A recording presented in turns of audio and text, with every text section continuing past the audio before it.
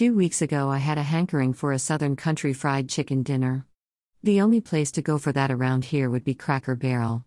The cost for a meal like that, with two sides, would be around $11.49 plus tax and tip. I decided I was going to give it a try and see if I could recreate the dish at home for obviously less money. I found this great recipe for the fried chicken. Click here.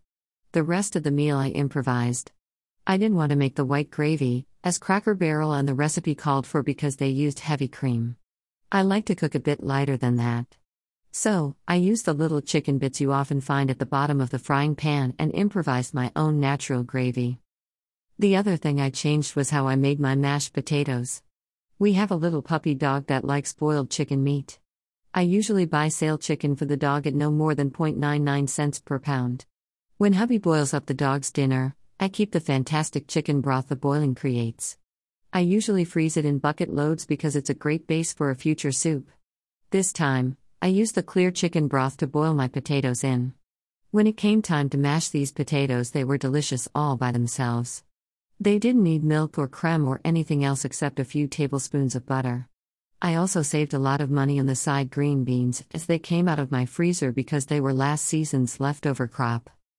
This is what I got, people. This recipe is a keeper. Delish. $15 saved. Next up was roast pork fried rice. Who on this earth doesn't like fried rice? It's a little tricky to make because the rice has to be super cold, and the best cooking instrument is a wok. Usually a good wok costs over $50 bucks. I got mine from Aldi for only $9.99, and it works just as well as the big boys. I opened my fridge door last night scrounging around for what I could cook up fast and delicious in a hurry. It was after 5 p.m. and I had nothing defrosted or prepared. Hubby and I just got back from a day of errands and we were tired and hungry. I spotted a big bowl of leftover brown rice and a few strips of bacon leftover from breakfast, and the idea of fried rice came to me in a flash. You can catch this recipe by clicking here. I used a combo of sesame seed oil, very, very expensive, with equal parts of extra virgin olive oil to start. I stir-fried 4 beaten eggs with a dash of low-salt soy sauce first and set it aside.